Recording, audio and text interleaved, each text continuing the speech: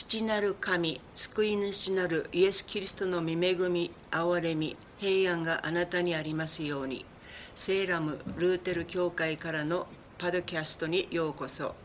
メッセージの終わりに教会の案内があります。主我を愛す。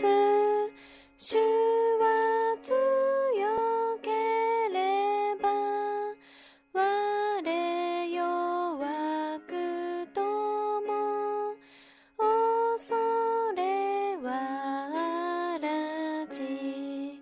我が主イエス、我が主イエス、我が主イエス、我を愛す。聖書に関する基本的なレッスンを10回に分けてご紹介します。1回目のレッスンは聖書そのものについてです。聖書は世界のベストセラーです。そして聖書は2500カ国語に翻訳されると言われています。聖書という言葉は文字通り聖なる本という意味です。実際には聖書には66の違った本があります。旧約聖書は最初ヘブル語で書かれ、新約聖書はギリシア語で書かれました。最初の聖書の部分は旧約聖書であり39巻です。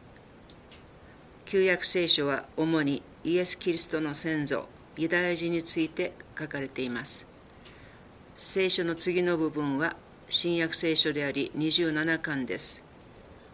新約聖書はキリストの生涯と初代キリスト教会について書かれています。聖書の本は紀元前1500年から紀元後100年までの間、約1600年を要して書かれました。なぜ聖書はそんなに人気があるのでしょうか。読んでみてください。最後にお読みする聖書の箇所はルカ4章4節、人はパンだけで生きるのではない。この御言葉の意味は、人はパンだけで生きるのではない。人は神の口から出る一つ一つの言葉によって生きるということです。日々の糧とともに、日々神の御言葉による霊の糧で養われて生きるのです。これで1回目のレッスンを終わります。我が主イエス、我が主イエス、我が主イエス、我を愛す。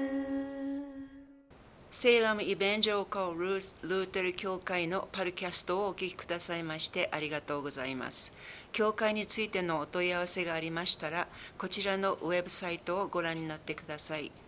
www.salemutherland.org です。